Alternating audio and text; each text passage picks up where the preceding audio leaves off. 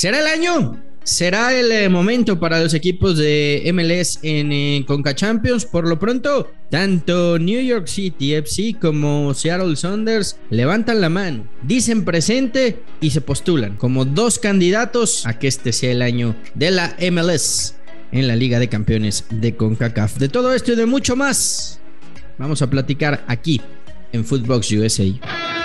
Footbox USA. El soccer hecho fútbol. Hola, ¿qué tal, Footboxers? Sean todos bienvenidos a Footbox USA. Antes que nada, la invitación, como siempre, a que se suscriban al podcast, le den like. Si están en Spotify, califíquenos con 5 estrellas. Hoy junto a Patrick Mijan. Pix, ¿cómo estás?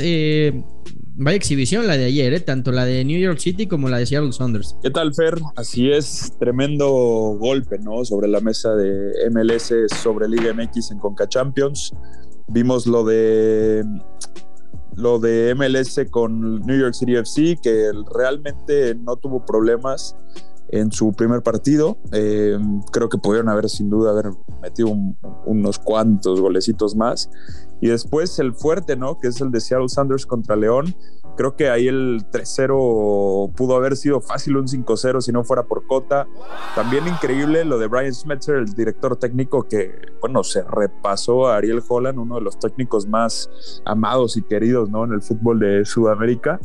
Y pues, ¿qué te digo? Yo creo que estoy contigo en el pensar que este es el año. Lo que pasa es que yo veo a los dos, a estos dos muy, muy serios, ¿no? Tomándose muy, muy en serio la Concachampions este año. Llegan ya un poquito más rodados, Patrick, después de que pasaron la primera fase, llegan a estos cuartos de final ya compartidos en Major League Soccer, ya inclusive habiendo jugado evidentemente la fase de cuartos de final, y a mí me está gustando lo que estoy viendo de los dos. En lo que comentas, y si quieres arrancamos por ahí, coincido plenamente contigo. Cota termina siendo la gran figura de León ante un Seattle que se pudo haber traído la manita tranquilamente. No hubo respuesta por parte de León. No sé qué le pasa a León en competencias internacionales, porque se transforma, es otro equipo, le cuesta un mundo.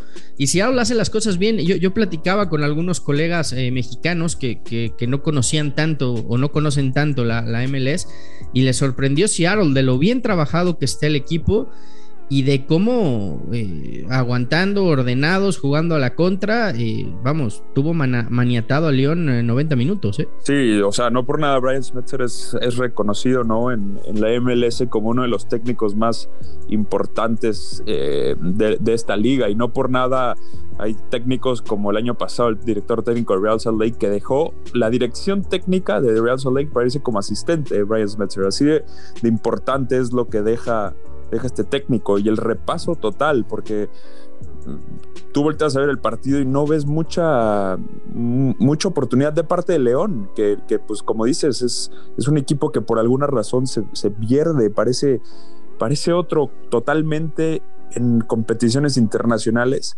Y creo que, sin duda es un gran golpe sobre la mesa, porque luego tienes que ir a León y en teoría no te van a dar la vuelta si eres Seattle, pero creo que deja mucho de qué hablar el simple hecho de este partido, el 3-0, cuando a León no lo deja ni siquiera casi tirar a puerta. Entonces, tremendo lo que vimos ayer por la noche. Y creo que, como bien dices, ¿no? Le gana la partida táctica a Brian Schmetzer, que ya conocía a León, ya se habían enfrentado en esa final de Leagues Cup, y ahora le termina pasando por encima. Luce muy complicado, Pix, porque si Seattle mete un gol, el León tendría que hacer 5 en casa para poder avanzar, ¿no? Es por eso que la eliminatoria se le pone muy a modo a los Sounders, y además hay que decirlo, sin 2 de sus mejores jugadores, 2 de las figuras de Seattle, como lo son Rui Díaz y por supuesto el uruguayo Lodeiro, que no estuvo tampoco. La verdad es que son dos jugadores importantísimos para la franquicia, que no estaban, ambos por lesión. ¿Qué te parece si escuchamos a Diego Arrioja, que estuvo justamente en el estadio, como siempre, siguiendo muy de cerca a Seattle Sounders y que tiene todos los detalles de lo que pasó en el partido.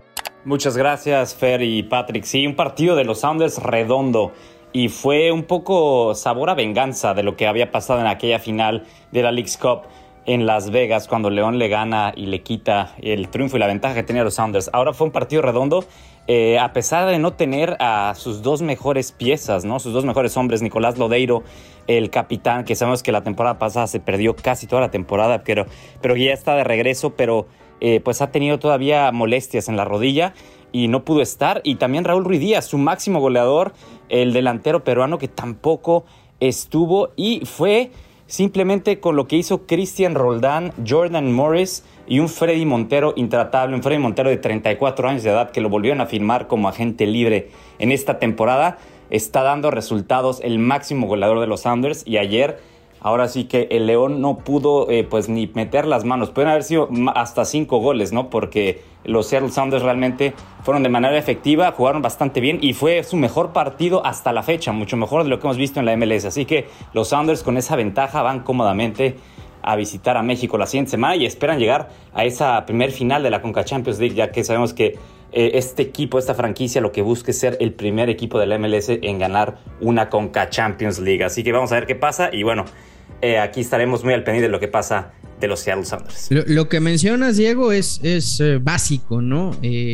Quieren ganar la Concachampions, quieren ser ese primer equipo de MLS que gane este formato de la Liga de Campeones de CONCACAF, y eso está haciendo que se tomen muy en serio la competencia, ¿no? Que veamos que los Sounders juegan con su equipo titular, que no especulan, que enfrentan con lo mejor que tienen cada uno de los partidos.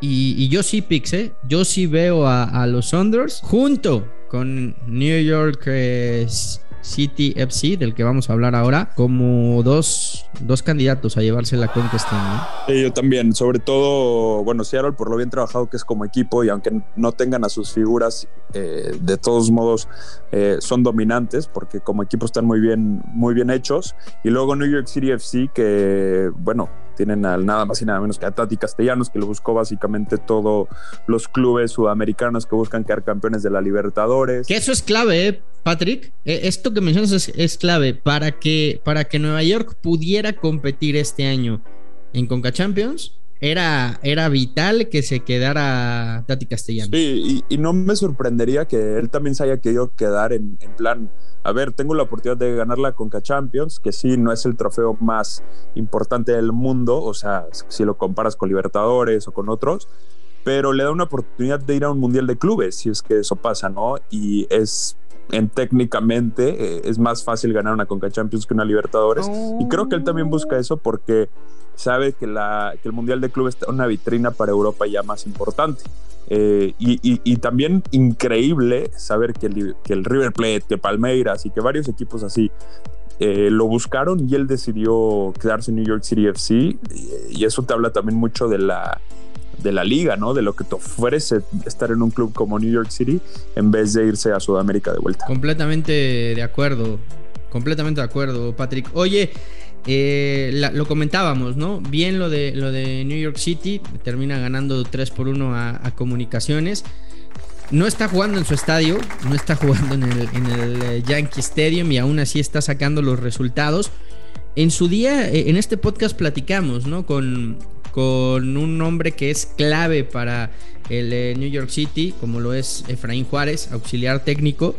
Y él también nos decía esto, ¿no? De las ganas, de la motivación, de lo que representa para ellos y ganar esta Concachampions. Me parece, y no sé si estás de acuerdo conmigo, que los equipos de MLS han tomado ese pique con los equipos de Liga MX de decir: queremos demostrarte que hoy te podemos competir, que si bien hablando de ligas, el nivel futbolístico puede estar todavía por arriba en la Liga MX, hay franquicias de MLS como Nueva York, como Seattle, como el mismo New England Revolution, que le pueden competir de tú a tú al que me digas de México. No, sin duda, yo creo que es importante entender que el proceso de los equipos de la MLS ha sido un poco más lento, llevan menos tiempo, ¿no? Siendo así de fuertes como lo son ahorita, y eso ha causado que, y bueno, el calendario igual ha causado que en Concachampions todavía no hayan podido hacer algo tan importante. Y luego volteas a ver a clubes, no sé, como New York City FC, que no ha sido el mejor futbolísticamente, pero en un año puede tomarse el papel, ¿no? de ser importante y queda campeón de la MLS, es de los más fuertes en Concachampions. Seattle, que siempre va a hacerle mucho peligro a cualquier equipo de la Liga MX. Y bueno, estamos ante un año donde, no sé, pues voltea a hacer también el New England Revolution Pumas, Cruz Azul, Montreal, y no ves cosas tan diferentes entre uno y el otro. Hasta más fuertes la mayoría de los encuentros a los de MLS. New England, que tiene un técnico como Bruce Arena, que conoce de memoria lo que es México, que enfrentó infinidad de veces a la selección mexicana como seleccionador de Estados Unidos, y que seguramente también traerá esas ganas especiales de ganar a los Pumas. Y un Montreal que a mí personalmente me ha sorprendido mucho. Yo sinceramente de Montreal no esperaba gran cosa, y me ha gustado el equipo que he visto. Es cierto que también enfrentó a un Santos de capa caída, que estaba muy mal en la liga, que traía estos problemas internos que después provocaron la salida también de Pedro Caixinha. Pero futbolísticamente los destellos que ha dado Montreal a mí me han gustado. Creo que ahí sí parte como gran favorito Cruz Azul, ¿no? Por la experiencia, por lo que tiene ya la máquina en su haber, porque sabe también jugar y ganar la Concachampions. Veo muy parejo el New England Revolution Pumas, aunque creo que Pumas de los mexicanos es el equipo que más en serio se la ha tomado y que más ganas le trae a la Concachampions.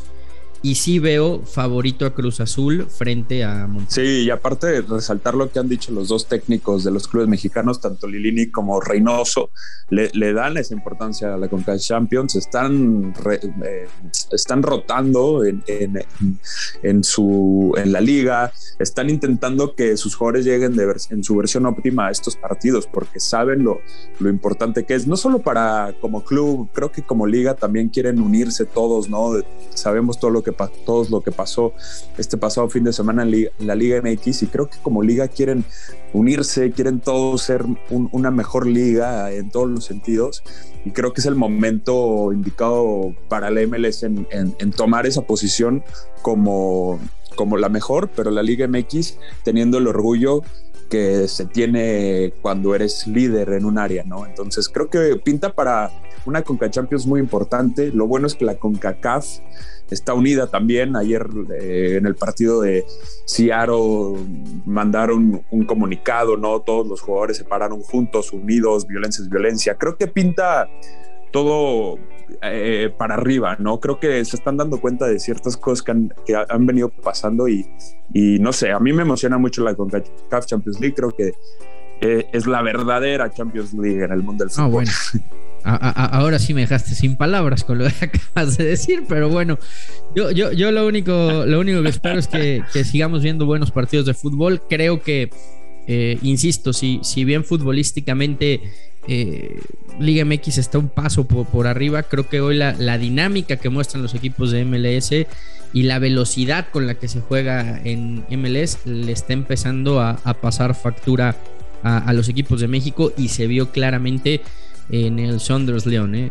Saunders jugó a una velocidad, a unas revoluciones de 2022, y León parecía un equipo de los años 90. Pix, fuerte abrazo. Igual, Fer, un placer estar contigo aquí en este podcast de Footbox USA. Y a ustedes también, gracias por acompañarnos. Esto fue Footbox USA. Esto fue Footbox USA, podcast exclusivo de Footbox.